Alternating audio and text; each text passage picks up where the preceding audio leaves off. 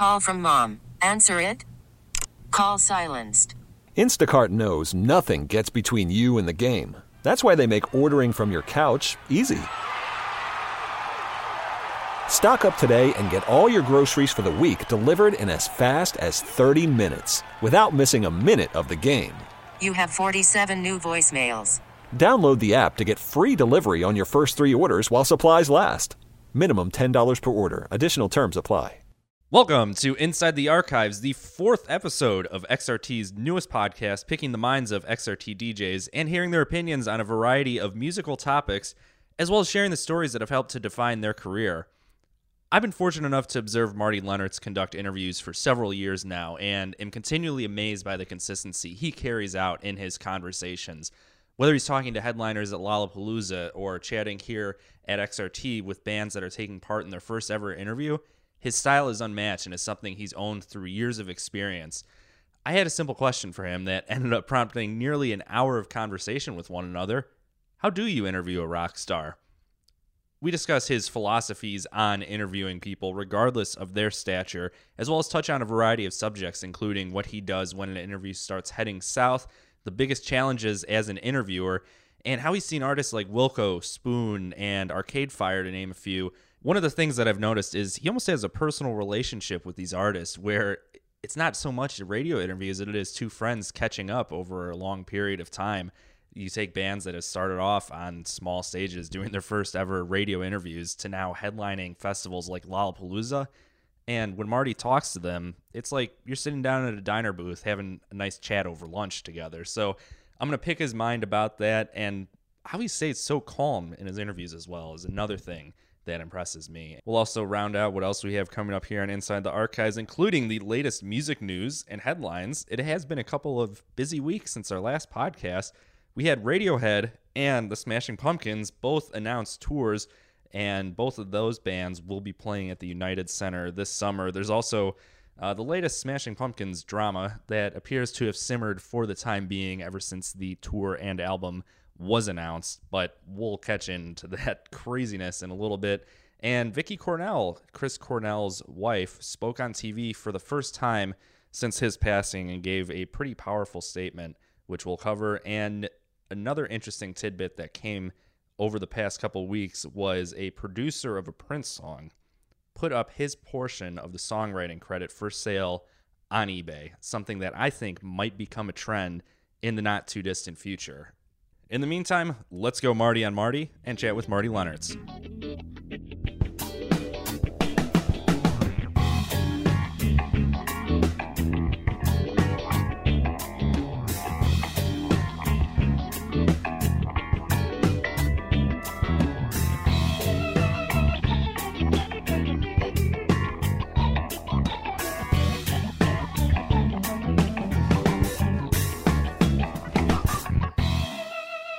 Marty Lennartz is heard weekday afternoons from 1 to 4 p.m. on XRT. You also know him as XRT's festival correspondent, providing backstage coverage and artist interviews at festivals like Lollapalooza, Bonnaroo, Pitchfork, and more. Think of an artist you hear on XRT, and chances are Marty has interviewed him. So what I want to know from Marty is pretty simple. What's that like?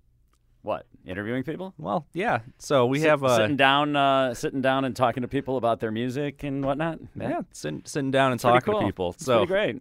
It's pretty great. I've had the opportunity to meet so many people and musicians and artists, and meet them as a peer, which is the cool thing. When you're doing an interview, you're no longer just a fan. You're not someone who's saying, "Wow, I really love your music, dude. It's so great."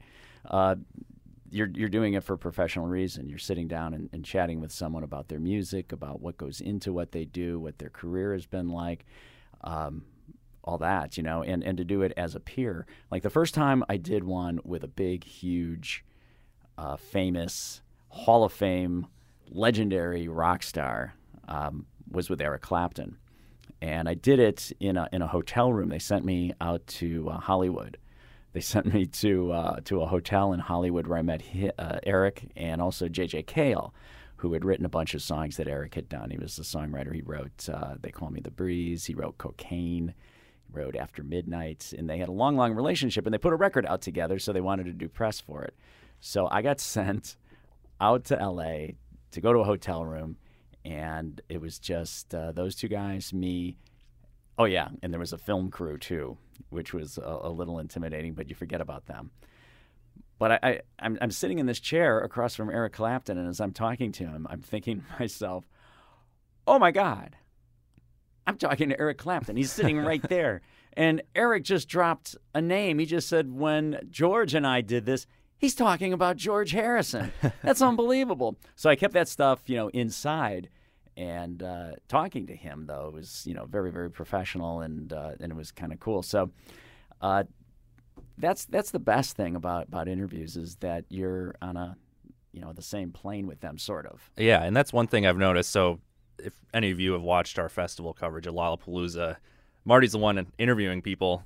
I'm the one behind the camera. So I've had a firsthand experience into how you compose your interviews with artists, just sitting down casually talking to them. How do you stay so relaxed in an environment like that? Well, I think a big part of it is being prepared. Preparation is a huge part because I don't know these people really. I've never met them. But I try to find out as much as I can about them. And, that helps me relax. Mm-hmm. That helps me stay kind of even-keeled. But I don't know. I just have an easy time sitting down talking to people like we're doing right now, Marty. And this is kind of interesting, too. We should talk about this. This is Marty talking to Marty. This could be the precursor to a forthcoming podcast, a regular podcast of Marty talking to people named Marty. And we did this recently. We did. We did it with Martin Courtney of Real Estate. In the bowels of the Chicago Theater, actually in a room where there were washing machines. In a very eerie manner, all the washing machines started rumbling after you mentioned that. They were rumbling, yes, yeah. They were. They went into not quite a spin cycle, but it was sort of a lower, I think, a permanent press cycle. But so we talked with Martin Courtney, and it was the first time that any of us, Marty Rosenbaum, Marty Leonard, and Martin Courtney, had been in the same room with two other Martys. There were three of us, and we've never experienced that. I know that you probably have the same experience as I do. Being in school, you're generally the only Marty, right? Yeah. The only one. Very rarely was there another Marty, but never in my class and never really in my grade. I had a Marty in a class, and it was in grade school. I don't remember what his last name was, but he was really good at math, and I always felt bad about that because I wasn't, and he was the Marty who was good at math. Well, I thought maybe we could bond. Could you help me? Can I copy your?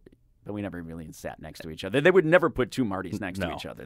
Well, naturally you get compared and have to go up against one another too, which can create a whole set of problems. There you go. Yeah. There you go. But that was fun talking to Martin Courtney, and that's where this started. One thing should we keep talking about Marty's, about the name? We can segue off there. Yeah. Can we? Okay. Yeah. I don't know if you've had this experience, but this has actually happened in interviews and meeting other musicians, especially from England, when you introduce yourself and you say, "Hi, I'm Marty," and they go, "Oh, hello, Artie." And I'm like, no, not Artie, Marty. Right, Artie. No, think Martin. Oh, Martin. I haven't had the Artie experience. What I've noticed is it almost sounds like they're saying malty, like I want a chocolate malt. Malty. It's an L instead of an R, and it's a very grizzled sounding name when you have a British accent like Marty. I met a guy from Germany recently named Martin, but he was Martin. He pronounced it so Martin. Like you couldn't, and I said to him, I said, you could never be a Marty. There's no way. You're not a Marty. You're a Martin. Yeah. I'm a Marty. You're a Marty. And here we are. And you're way more dignified than either of us. True. In that True. sense. But it was fun talking to Martin Courtney, another Marty like that. Yeah.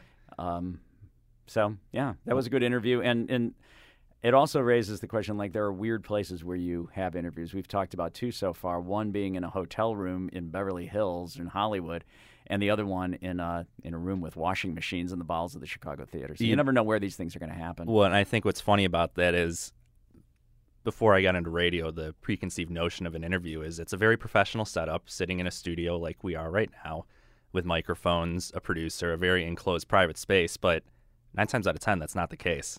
Right. No, a lot of times outside. Yeah. A lot of times, we've done them. We did one recently for a performance that took place at Millennium Park We did that just standing in Millennium Park.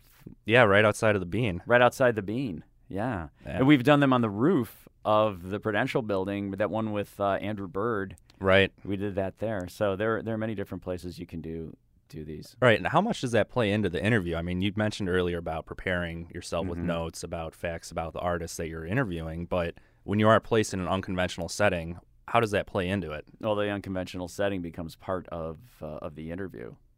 Like when we were talking with Andrew Bird, I was being surrounded by the Chicago skyline and all these cool buildings on Michigan Avenue that we could see from that space where we were. You may recall I asked him, "What's you're an artist. You probably are a fan of architecture. What's your favorite building in Chicago?" As we're standing here, and he looked down the street and he mentioned the Fine Arts Building, and then he went into a big, huge story about how at the Fine Arts Building is where he started playing violin, and he had lessons there, and he liked going there, and it was really important in his development as a musician. So that wouldn't have happened if we weren't standing on that party patio at the Prudential Building, right? Yeah, well, and for those that haven't been up there, the Prudential Building is facing south. You're overlooking Millennium Park, the Jay Pritzker Pavilion, directly south. About a block east is Michigan Avenue, so you're right in the heart of downtown Chicago, and I think you could see the Art Institute from where we're at up there, and that's where he mentioned it. We can actually see into the rooms of the Modern Wing. Yeah. And we talked about that, too, because he had recently done something there. Right. So that was cool. But that was the day, you may remember, I had really bad laryngitis, and I could barely talk. I could barely talk. Yeah, and on the 11th floor, it's quite windy, so you have to battle the elements. Oh, my God. On top of trying to battle laryngitis. I know. See, here's the thing, Marty. You've been around for so many of the interviews over the past, however many years you've been part of the radio station. You know more about the interviews than I do because I'm like in the moments of doing those. So if there's anything you want to talk about in any interviews that we have done together, just bring it up. Yeah. Then I can talk about it. But off the top of my head, I don't know. There's so many of them. Well, and that's one of the interesting parts about being here is you get so immersed in these that you it's not like you lose track of it because, as you mentioned, you have to bring it up to remember it. But you do it with such a frequency that it all kind of blends together in that sense. But each of the interviews still stands out. So that leads me very well into my next question. When you are interviewing an artist, what's more difficult? Talking to someone that's done interviews thousands of times or someone that's on their first round of interviews? People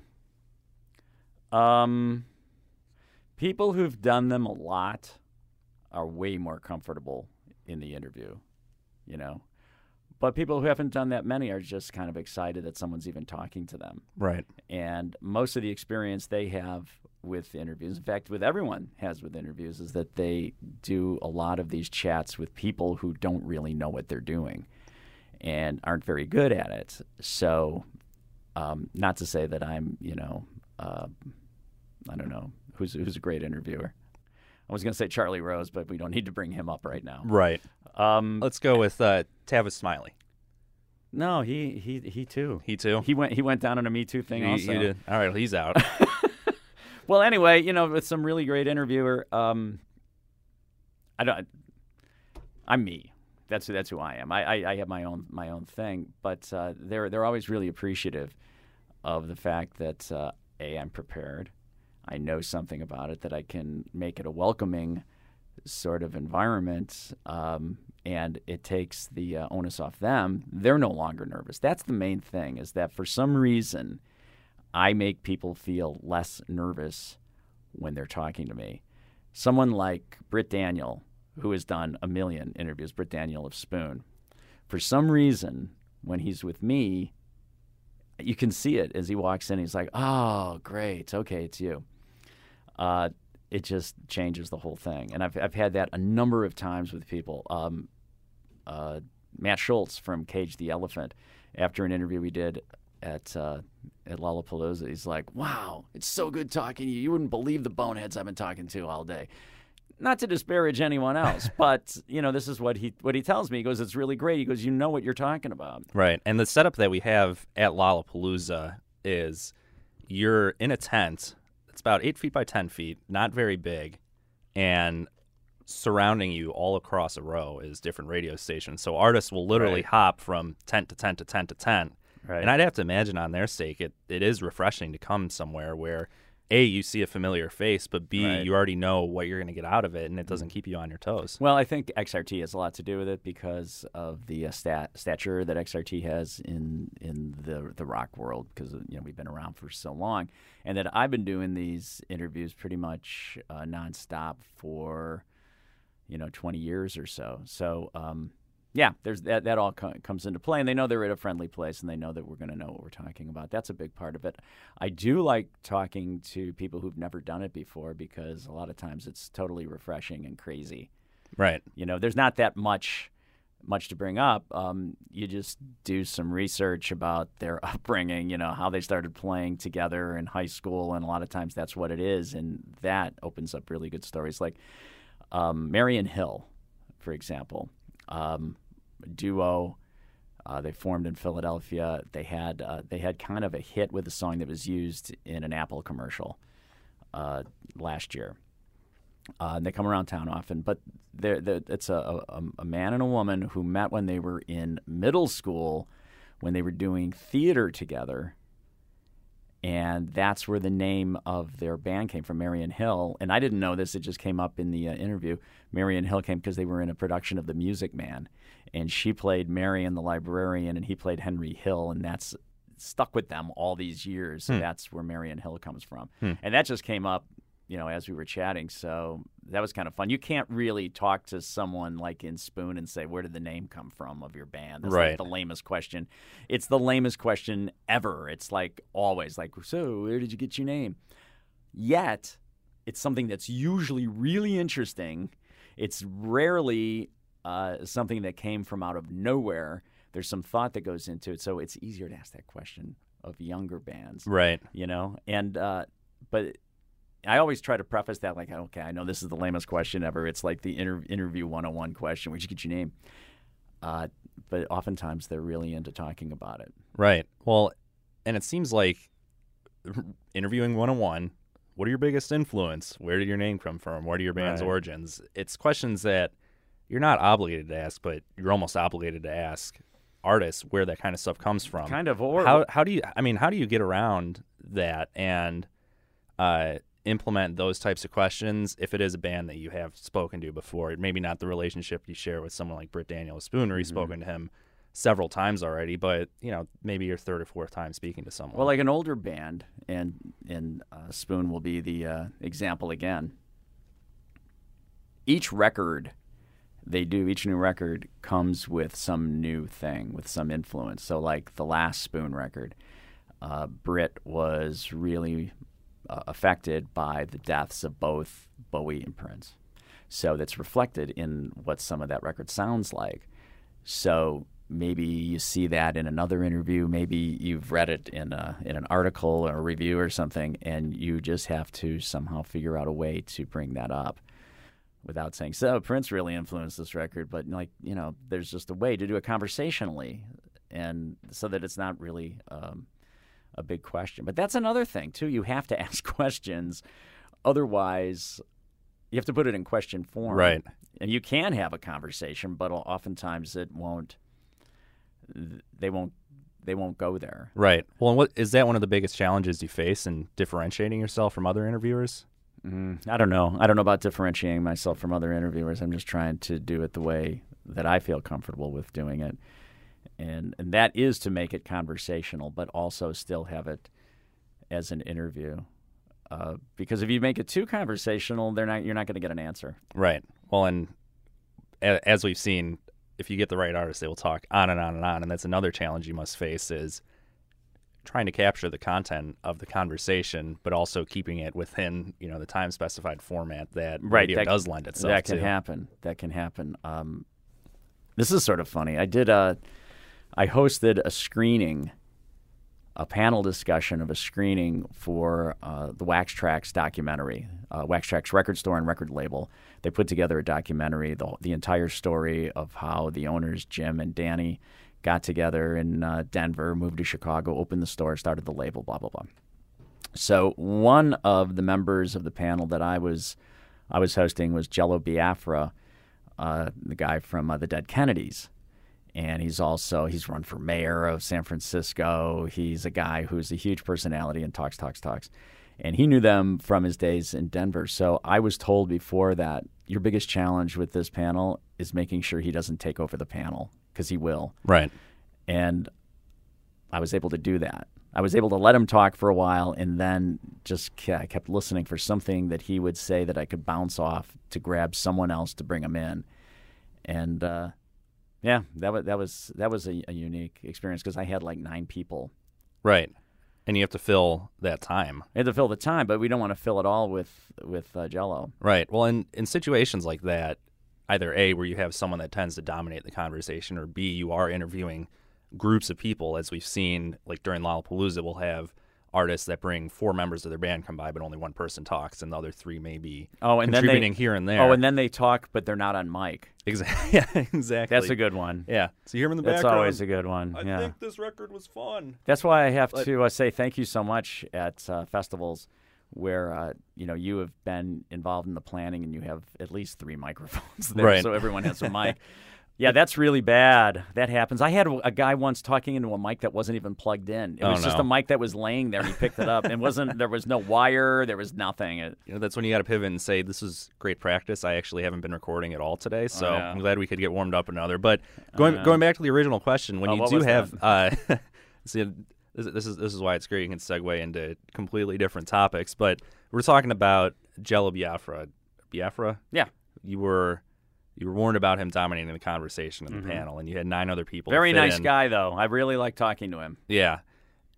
When there is a situation like that, or even if it's a one-on-one with another artist where you know they're going to talk on and on and on, how much of that conversation do you revert back to your pre-planned notes, and then do you have to improvise on the fly as you're speaking with them? Yeah. The pre-planned notes, mainly my notes, are scrawls of information that I've gathered, and I can barely read them because they're like all over the place. I generally don't write down too many questions. But I don't know. I have a flow of where I would like it to go, but sometimes it gets knocked off that, whatever. Is that something that you've been doing your entire career? Or well, here's the developed thing. Here's the thing. When you're at a festival, most times, those aren't live. You're recording them, right? So I always feel just keep talking and talking and talking, and you're going to get something in there. If it was like 3 minutes live on the air, and this is what it is, you have these 3 minutes. That is a different kind of interview. That one doesn't really go much into anything because you don't really have the time for that. Or you have to have a specific question that you're asking. Right. But then that takes away the conversational aspect of it. So that's why those interviews sometimes go on and on when we're doing them, because I'm just looking for something. Right. And we run into that problem sometimes with say like a Studio X or on the performance stage when the band is playing, which adds in a whole different level of weirdness because now they're more concerned with what they're playing, their songs, and suddenly now they have to talk. Right. They have to answer a few questions. So those you have to keep really, really focused, Yeah. Unless you're with Ben Harper, who then goes off and talks for like a long, long time, or Warren Haynes or someone like that. Yeah. Well, I think the audience in that setting knows what to expect, too, from the artists. Right. But with those diehard fans, they see the show. Well, that's true. But when you're keeping in mind that this is on the radio or on a webcast or something, it has to be a little tighter than that. Right. But I don't know. I just like to have these long conversations. Just who knows what you're going to get. Right. Well, and I think that's an interesting point you bring up because earlier on in your career, what was the main form of interview that we were doing? Was it over the air? Was it a phone interview? Artists coming in the studio? The main were artists coming into the studio on the air live. Were you still able to have those types of conversations? Well, it was a different time, and they went longer. Yes, they were long. Patti Smith once.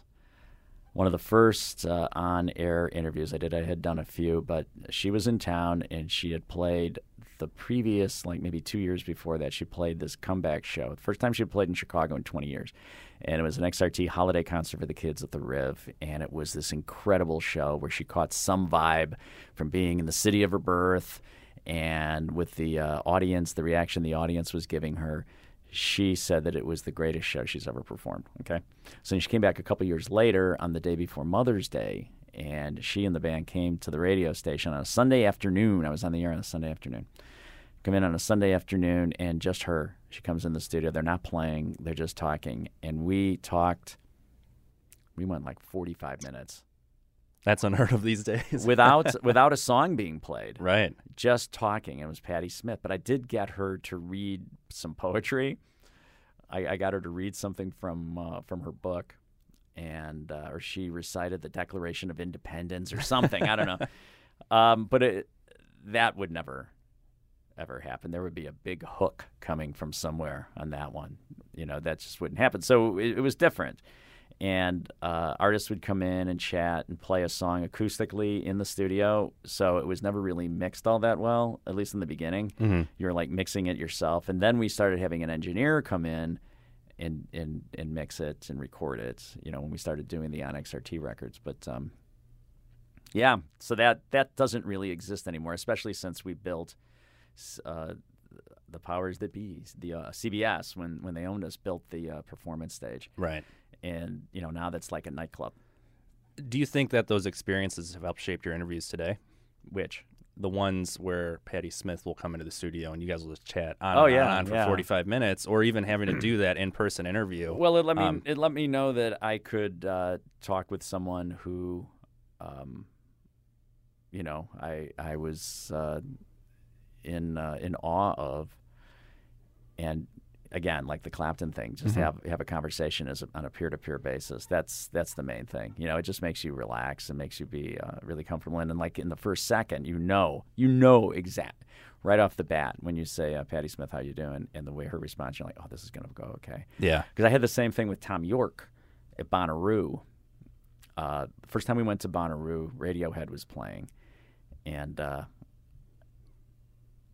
someone comes up to me from the Radio Bonnaroo thing and says, "We have an interview with Tom York, and we want you to go to Nashville. We're going to put you in a van, and you're going to go to Nashville, and you're going to meet him in a hotel, and you're going to talk to him, and this interview is going to be used by everybody."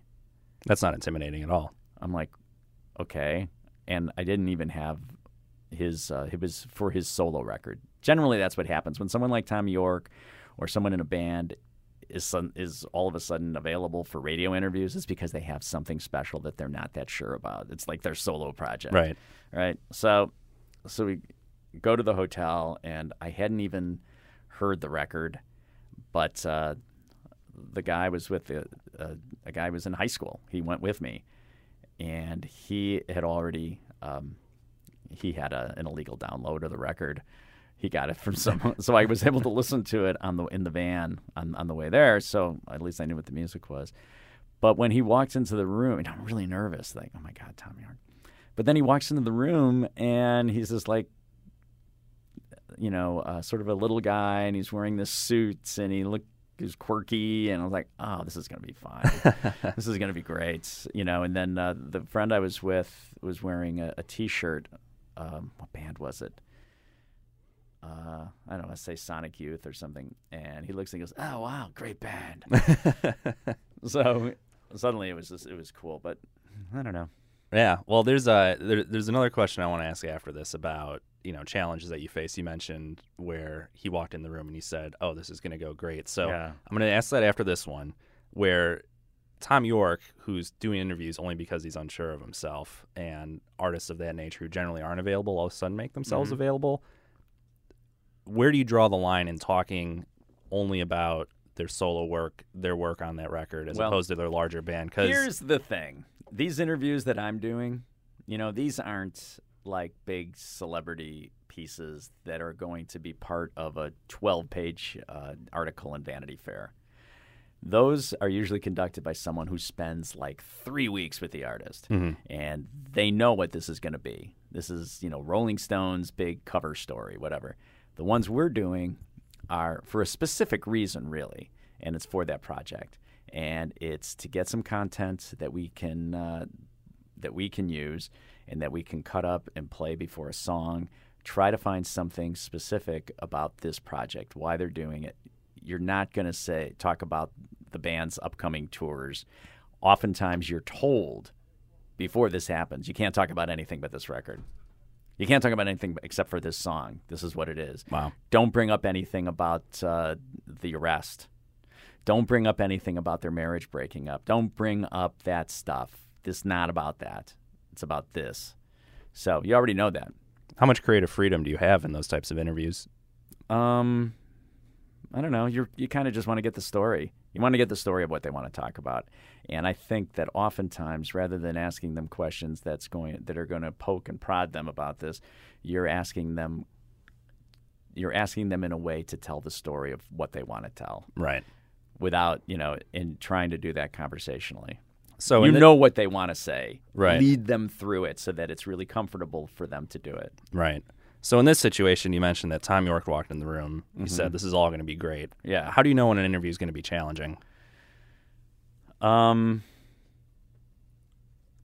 if an artist isn't even interested in participating, that they're doing it to fulfill an obligation? You generally would, I think you would know that by all the direction you get. I don't know. It doesn't happen very often. It really doesn't. I have had uncomfortable interviews only a handful of times. Really? Yes. And I think it might have a lot to do with the timing of when I'm doing these, the time in where we are, in the times that we live in. Because I think at one point, doing antagonistic interviews was expected of an artist. It was expected of them to be a jerk, to not be forthcoming, to size up the interviewer and make fun of them or whatever. Rarely does that happen anymore. Other artists who now are older and who maybe did that at one point in their career no longer do. They don't. They're old, and they're not that petulant rock star. They now have had a career. They know what they're supposed to be doing. Younger artists right now, for the most part, are so pro. It's unbelievable because this is what they came up in. They came up in a different business, and they know this is what they're supposed to be doing for their career. Do you want to sell records? Do you want to tour? Do you want to have this? This is what you need to do, and it just play along. So, and I don't even know if it's playing along. I really think that kids these days are different. They're friendlier, they're nicer. All these musicians, I have met so many people who I really, really, really and just as people, from the guy from Cage the Elephant to the brothers in Dawes, to even Arcade Fire, and they're all super duper nice. Why do you think that's changed compared to people, artists in the past who have come in and have been intentionally antagonistic? Because I think that, like I said, it's the time that we live in. And the way the business has changed. It's become more of a business, really. I mean, it's a festival business, and I don't know. It could be that, or it could just be that that millennials are really nice, are really friendly, or very passive. Or passive. Speaking as a millennial and engaging with other but these people are not very passive. They're very focused on their careers. Right. Is what they are. Well, that's what's an amazing part to me, seeing you conduct these interviews, how a lot of the bands come in and they open themselves up right away. There's not that guard of, I need to protect me, I need to protect my brand. They're very open with it. Right. I think they also see XRT and someone who's interviewing them who is considerably older than they are. But at the same time, isn't like an old guy. Mm-hmm. There's something there too. I think they feel like, oh, this guy's pro. This guy knows what he's been doing this for a long time. Yeah, this is good. Yeah, I don't know, but I also the older guys, the older musicians who now are super nice. And Keith Richards may have been nice always. But I don't know. He was kind of messed up on drugs for a long, long time. He was sarcastic and all that. Now he is the nicest person you'd ever want to talk to. And I've had the opportunity to interview Keith twice, and each time, again, you hear that voice. It's like the same thing. They walk in the room, and you're like, oh, my God. But you hear this voice that says, hello, Marty. Because we did it we were in different studios in different cities together. Mm-hmm. So we're just sitting in a studio like this, and I've got the headphones on, and they're in the headphones. And he's like, "Oh, Marty, this is Keith." I remember saying, like, "It is. Yes, it is." And then he goes, and I got the cough and wheeze, the laugh and cough and wheeze. And I was like, "Oh, my God, I'm talking to Keith frickin' Richards. How cool is this? This is some." I listened to this guy's records when I was like 10. Yeah. How nuts is that, Yeah. you know? So you mentioned earlier how some artists may be antagonizing to interviews, and that's part of their whole shtick. Have you ever found a situation where an artist who's notorious for that will come up afterwards and apologize, and their public persona doesn't really match who they are? Yeah. I remember one in particular. It was a Live from Studio X performance with a Rock and Roll Hall of Fame member, I believe, who's had been in, putting out records since the late 70s, early 80s. And she and her band were playing a Live from Studio X performance. It was at Martyrs. And I was told not to direct any questions towards her, that the questions should be directed towards the band. So I did that, and I asked a question of two guitarists who were new guitarists in the band by saying a lot of people have been in and out of the band. What's your experience like playing these songs that you've known for pretty much your whole life? Now you're playing them on stage with the band that did them originally. And she just butted in and she said, "Oh, that's a crap question." And I was kind of dumbfounded a little bit, and I said, "Well, no." I started arguing with her, really. I'm like, "Well, no, not really. I mean, that's..." She goes, No, what are they supposed to say? You put them on the spot. Maybe this guy in the audience has a better question." And she took it over, and the guy in the audience asked a question. But I was able to get it back by asking her about something that was totally unrelated to the band, more of something that she did in her personal life, a little business endeavor that she had, and that completely changed the whole thing. So, yeah. And then she came up afterwards and she apologized.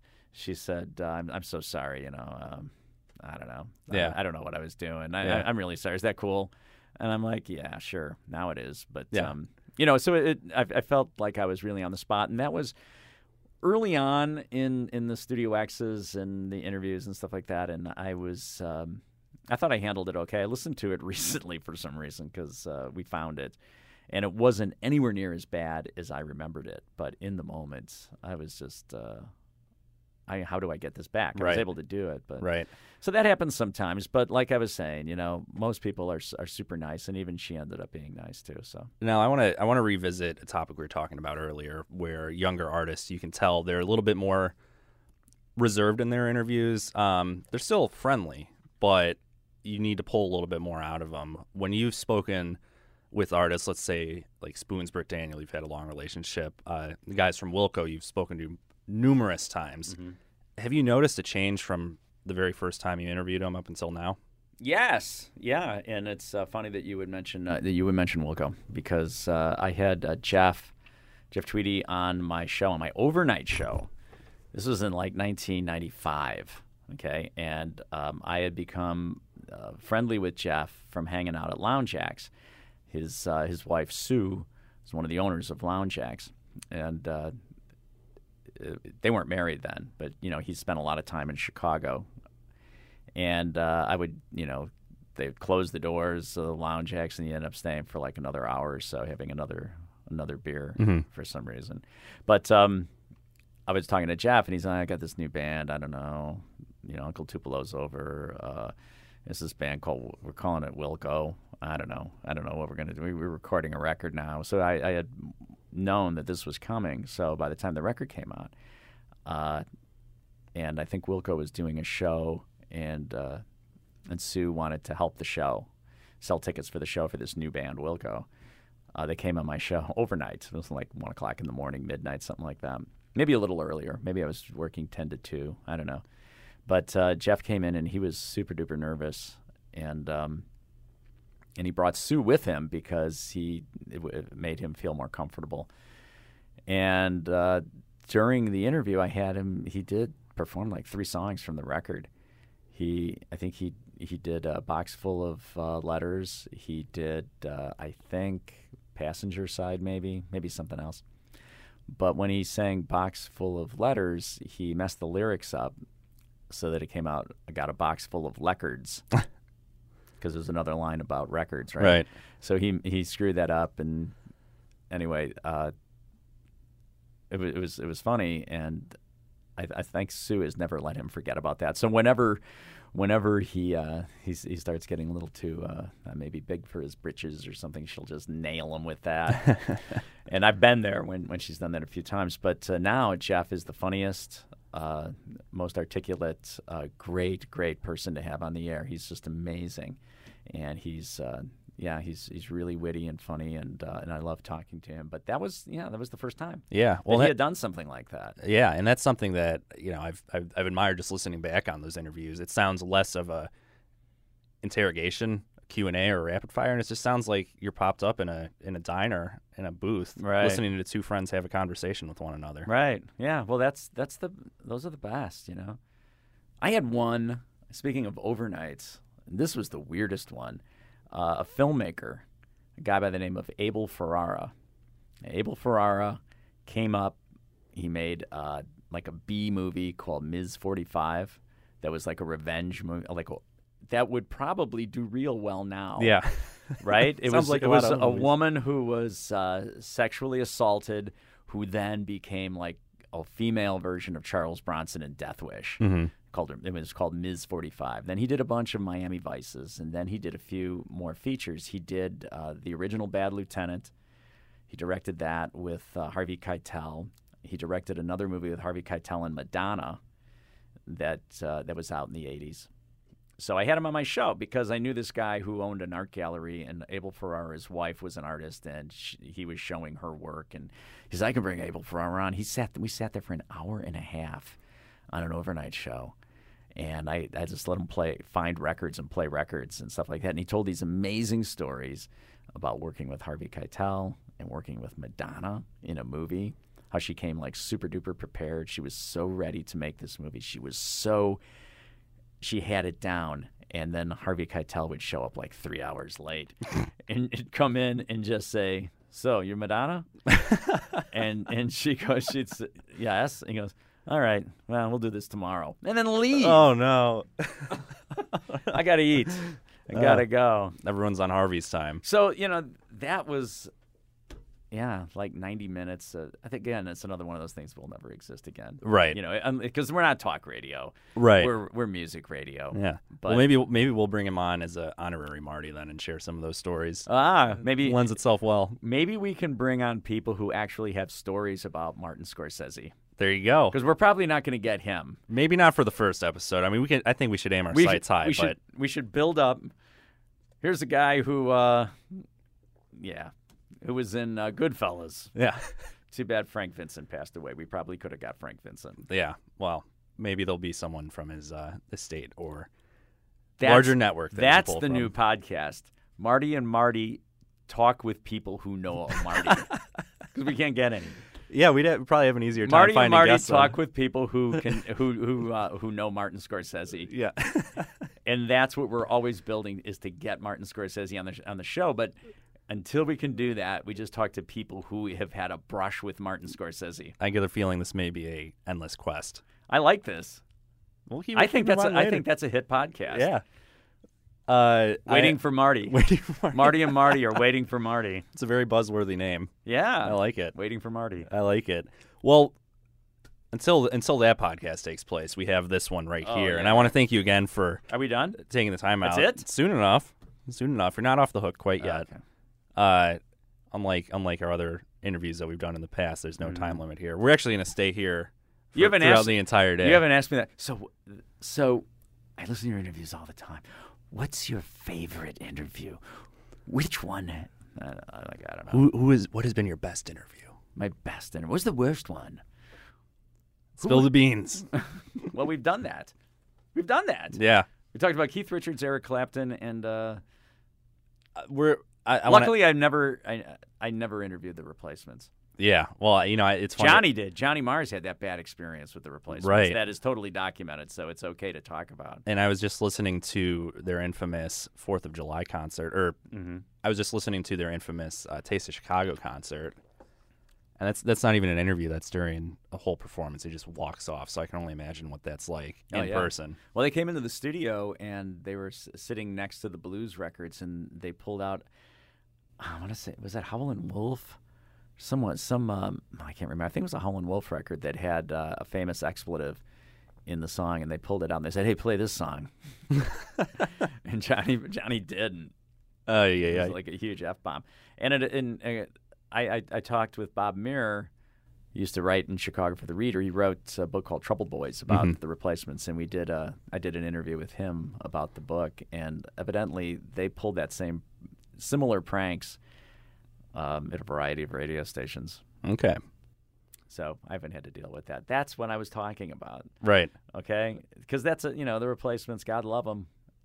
They shot themselves in the foot like all the time. Right. A lot of these bands, for better or for worse, maybe they're too pro. I don't know, but they know what they want to do. Right. Is there one person that you haven't interviewed yet that you'd like to interview in the music world? Someone who that's a tough one. I don't know. Because when I think back on it, you've spoken to everyone there is. Who's left? I know. I was supposed to speak with Jack White this week. Yeah. That's a cool one. Yeah. I don't know. What's a band that we haven't spoken to? You and I talked. We talked to Sting. We talked to Sting. Well, you talked to Sting. I filmed them. I never talked to a Beatle. I never talked to Paul McCartney. Terry has. Mm-hmm. I've never chatted with Paul McCartney. That'd be fun. I've never talked to Dylan, which I don't know if I'd want to. On your personal wish list of your own personal favorites, who has been a highlight in speaking to? Boy, that's something you almost have to break down into. You have to break that down. Someone who I really enjoyed talking to the most. I'll tell you this. This sounds weird, and it wasn't a radio interview, but it's something. And you were there. We did it last summer at Millennium Park before the screening of Wayne's World, and Alice Cooper was in town, and he was playing the next night, and they got Alice Cooper to come and make an appearance at the beginning of Wayne's World.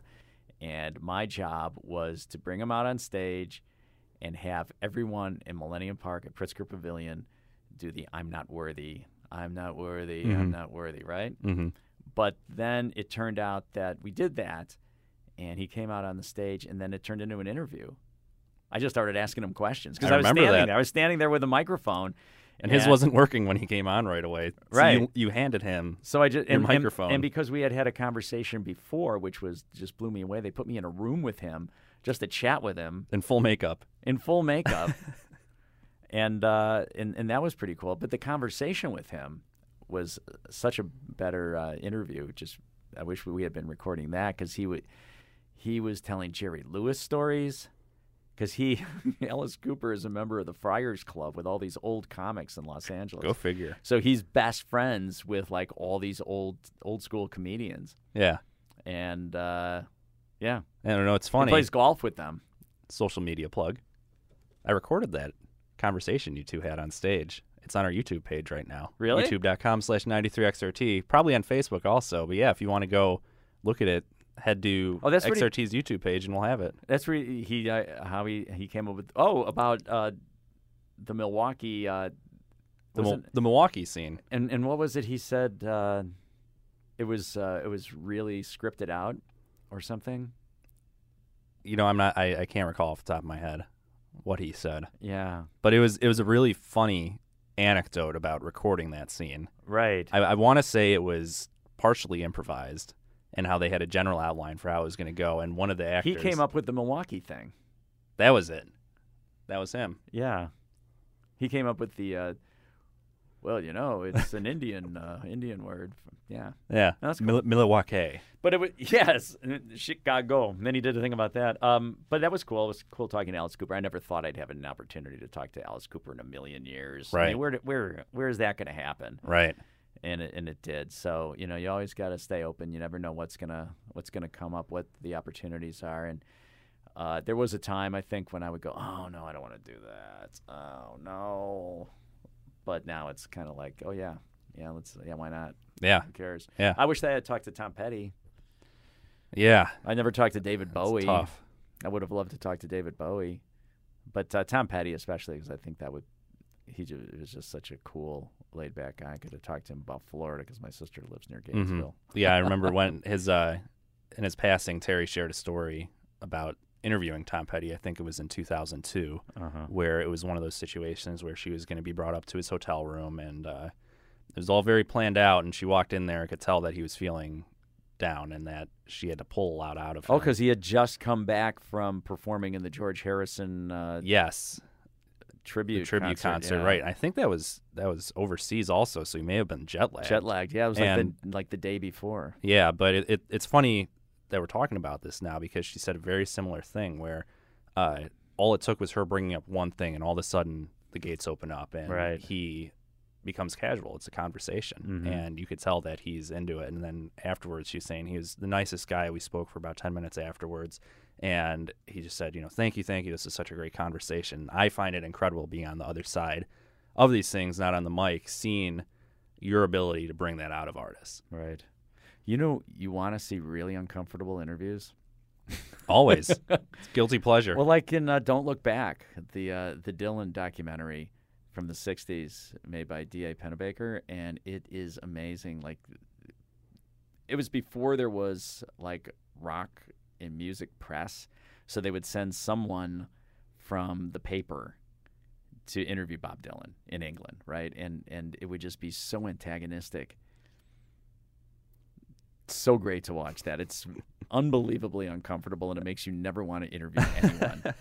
If you have any aspirations, don't watch that movie. If you ever want to, Well, that's don't do it. Add it to the list because guilty pleasure of mine is queuing up a YouTube playlist of interviews gone terribly wrong, and there's some sick humor that I find in that. Really? Yeah. You've done this? Maybe. Where can You have? You have a YouTube playlist of uncomfortable interviews? We'll talk to you off air about it. How many am I a part of? Oh, I haven't seen any, Marty. Never. Oh, nice. Ever. Well, it's before we wrap things up. Speaking about aspirations, there's a new generation that's coming up in a different age in which you can conduct interviews. People not only just speak in person or over the phone. A lot of them are email based. I mean, I've done it with a couple of artists where I send over a Microsoft Word document with a list of questions. You can tell which ones are texted. Yeah, and it's not fun because you try and style your questions like you're speaking in a conversation, but it's really bland. So that being said, with the different mediums in which people can conduct interviews, what's a piece of advice you give to those who have interview aspirations? Well, I can only give advice concerning what I've done and the way I do things. And again, I would say, first of all, don't be nervous. Don't be afraid.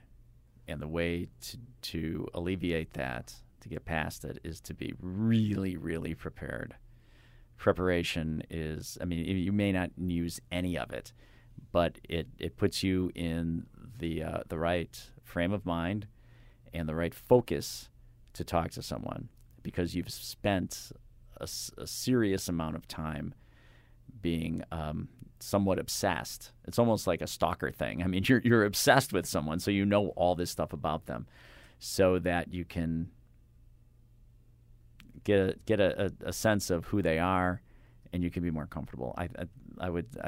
Preparation is everything, I think. I mean, just going to something cold, I can't do that. Yeah, but that, and also listening, is a huge part.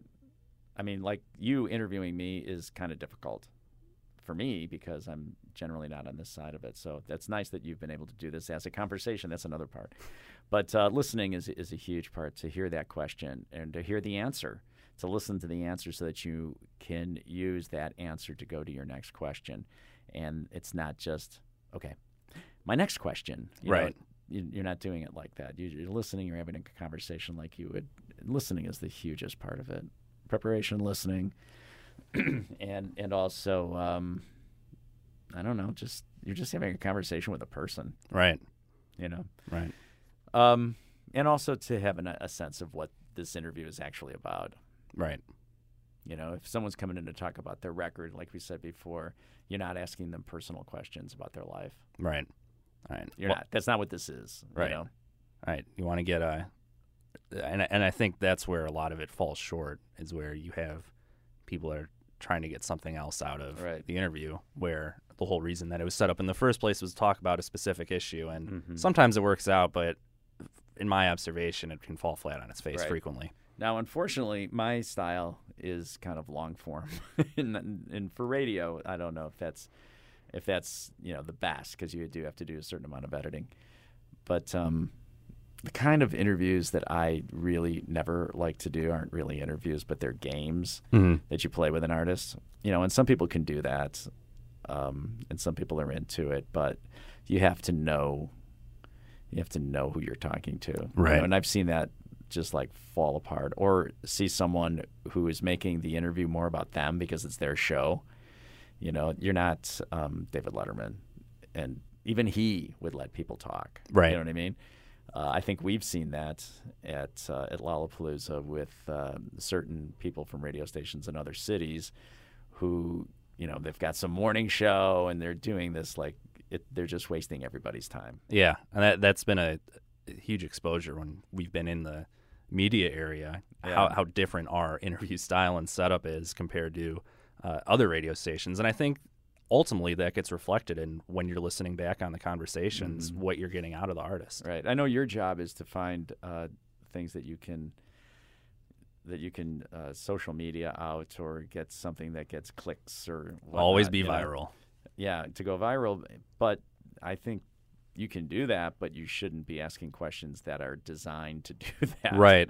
Well, and I think it's great. You know, you guys do a great job of naturally bringing that content out. It makes it easier for me to pull an engaging headline and say, so-and-so reveals new details about the album or their main inspiration about this album, because those questions get asked organically. Right. And I also like it when the interview's over and you're like, wow, I had no idea I was going to go there. I mean, at Lollapalooza, of all places, and it's funny because it in both cases it was not premeditated. It just kind of went there. And I did interviews with both Regina Spektor and Modest Yahoo. Okay? With Modest Yahoo, we ended up talking about fathers and patriarchy and Hasidism, and how music is such a huge part and joy of being an Orthodox Jew. And that's because I asked him, I said, how does this go over at the Home Office? I mean, it seems like it would be really conservative. And he's like, no, it's all about music. And it's about, and we talked about fathers and my dad and his father. I mean, it went on. And it's over. And I remember looking at Norm, who was there, I'm like, wow, how did we ever get into that? You know, and then with Regina Spektor, we talked about what it was like being a Russian immigrant in the United States. So, because her mother was there for some reason. And it was like a conversation at a festival that really wasn't about her record, but it was about being a Jewish Russian immigrant and what it was like being in Russia during the Soviet Union and then coming to America and finding all this freedom.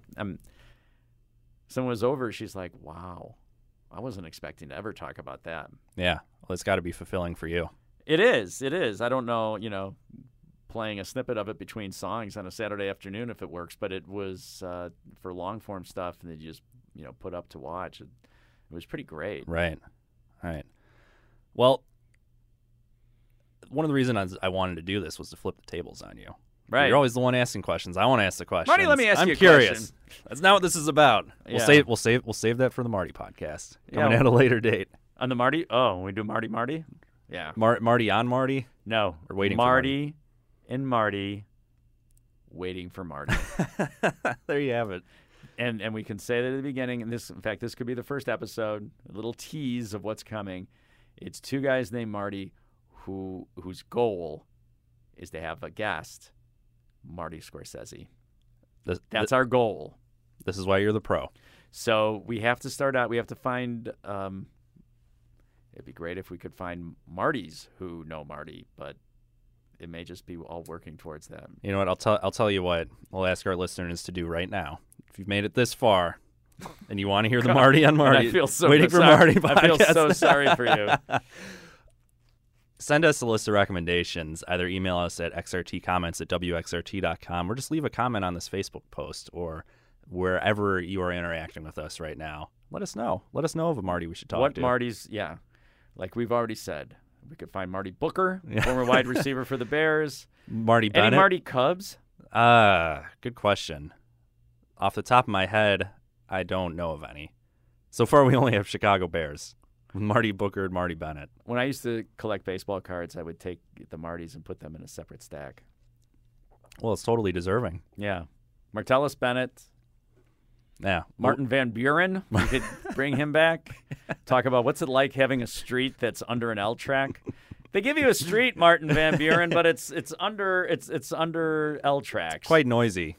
Not the ideal place to be. How does that feel? At one time, it was all like pawn shops. Yeah. That's not a great street, Martin Van Buren.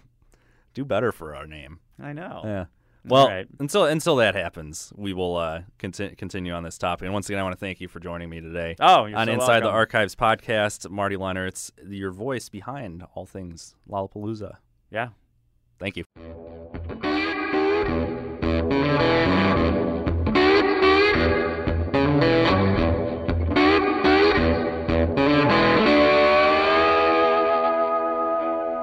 Once again, thanks to Marty Lennertz for joining us on Inside the Archives and having the tables turned on him. He's usually the one that is interviewing people, but now he becomes a subject. So that was a great conversation, and we'll see if the Marty and Marty podcast becomes something that materializes in the future. So stay tuned on that. All right.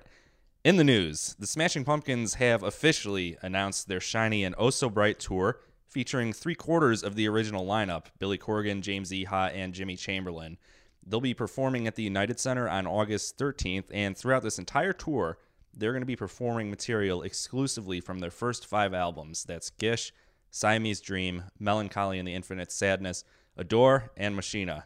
So, longtime Smashing Pumpkins fans will be excited from that prospect, but there's also the elephant in the room, which was Billy Corgan and Darcy Retzky's very public feud they engaged in ever since the news came out of a potential reunion.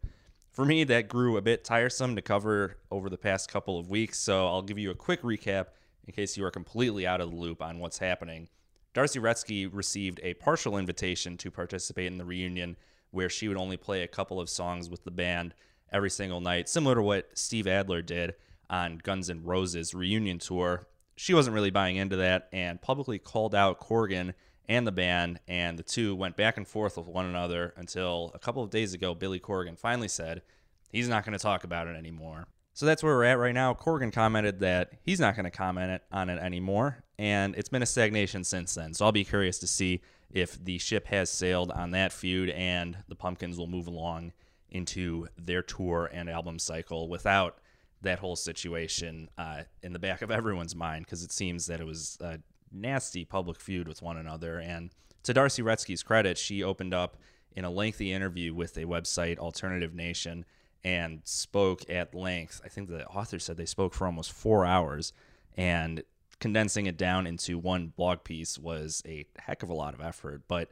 definitely a worthwhile read if you want to get her perspective on the entire situation, as well as some naturally interesting comments she made about Billy Corgan. In other news, Radiohead surprisingly announced a tour, and they're going to be opening up the tour in Chicago with 2 shows at the United Center on July 6th and 7th in support of their latest album, A Moon-Shaped Pool. As a big Radiohead fan, I'm thrilled by the news, but also pretty surprised that they're touring this quickly after appearing at Lollapalooza. Radiohead is one of those bands who will take some time in between tours, may not tour unless they had just recently released an album or are about to release an album. If they are going to drop a surprise album on us, that'd be fantastic, and also something that Radiohead could be doing. But that's only speculation on my part.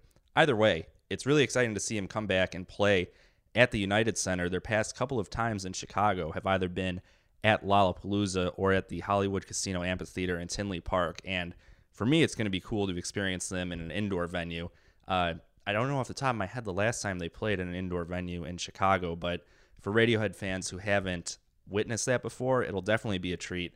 And I think 2 shows at the United Center will be the highlight of many people's concert-going summers.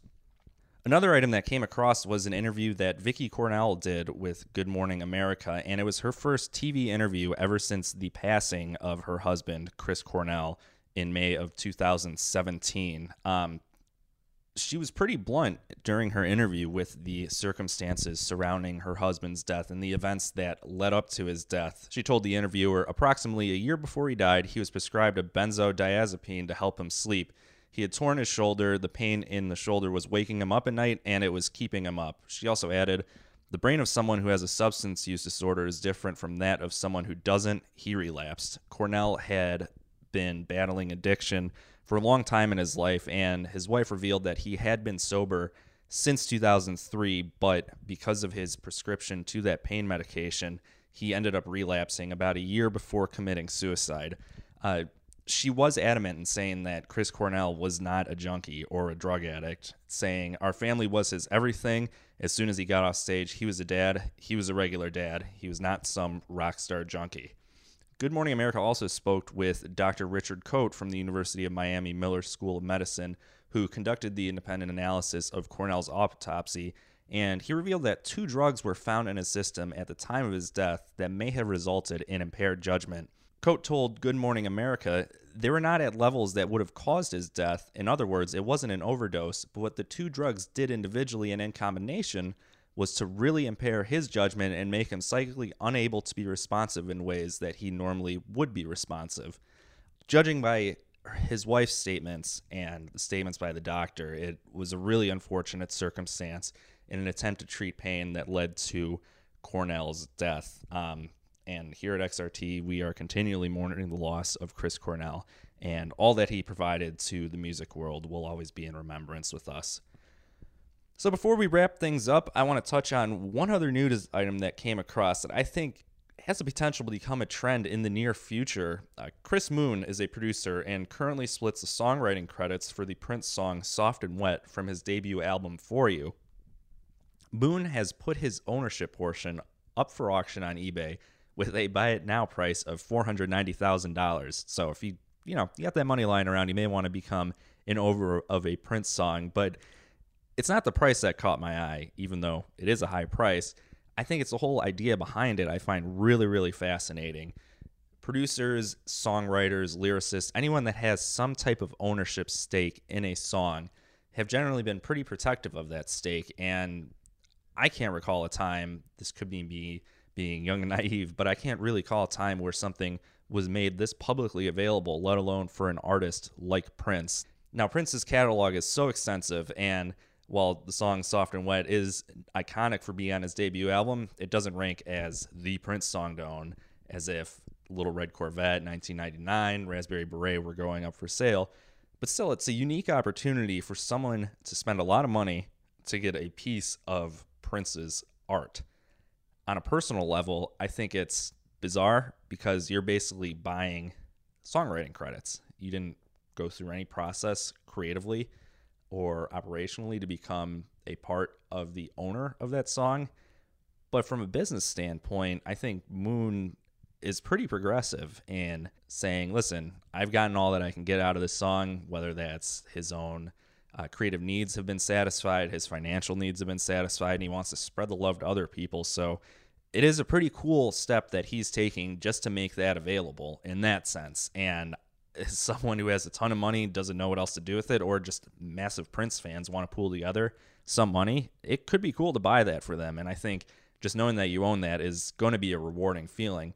That being said, I would not be surprised if this is something that we see happen more often in the future, and I'm surprised that it has taken so long to get to this point where people are putting their ownership stake in music up for public sale and up for auctions on websites like eBay. So that'll be an interesting story to follow. The auction is currently going on as of recording time, and I will be interested to see if it ends up fetching $490,000 or if someone even makes an offer for it, or if this falls flat on its face, because it could be something that occurs again in the near future.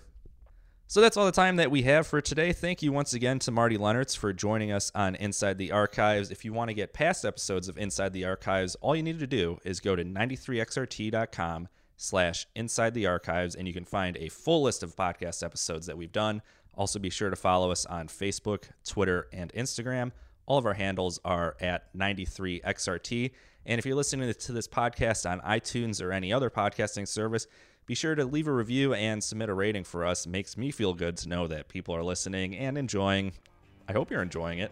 If you made it this far, enjoying the podcast, it's a fun thing that we've started doing here at XRT. And for me, it's been a joy to host it and to speak with our DJs. So once again, for 93XRT and Inside the Archives, I'm Marty Rosenbaum.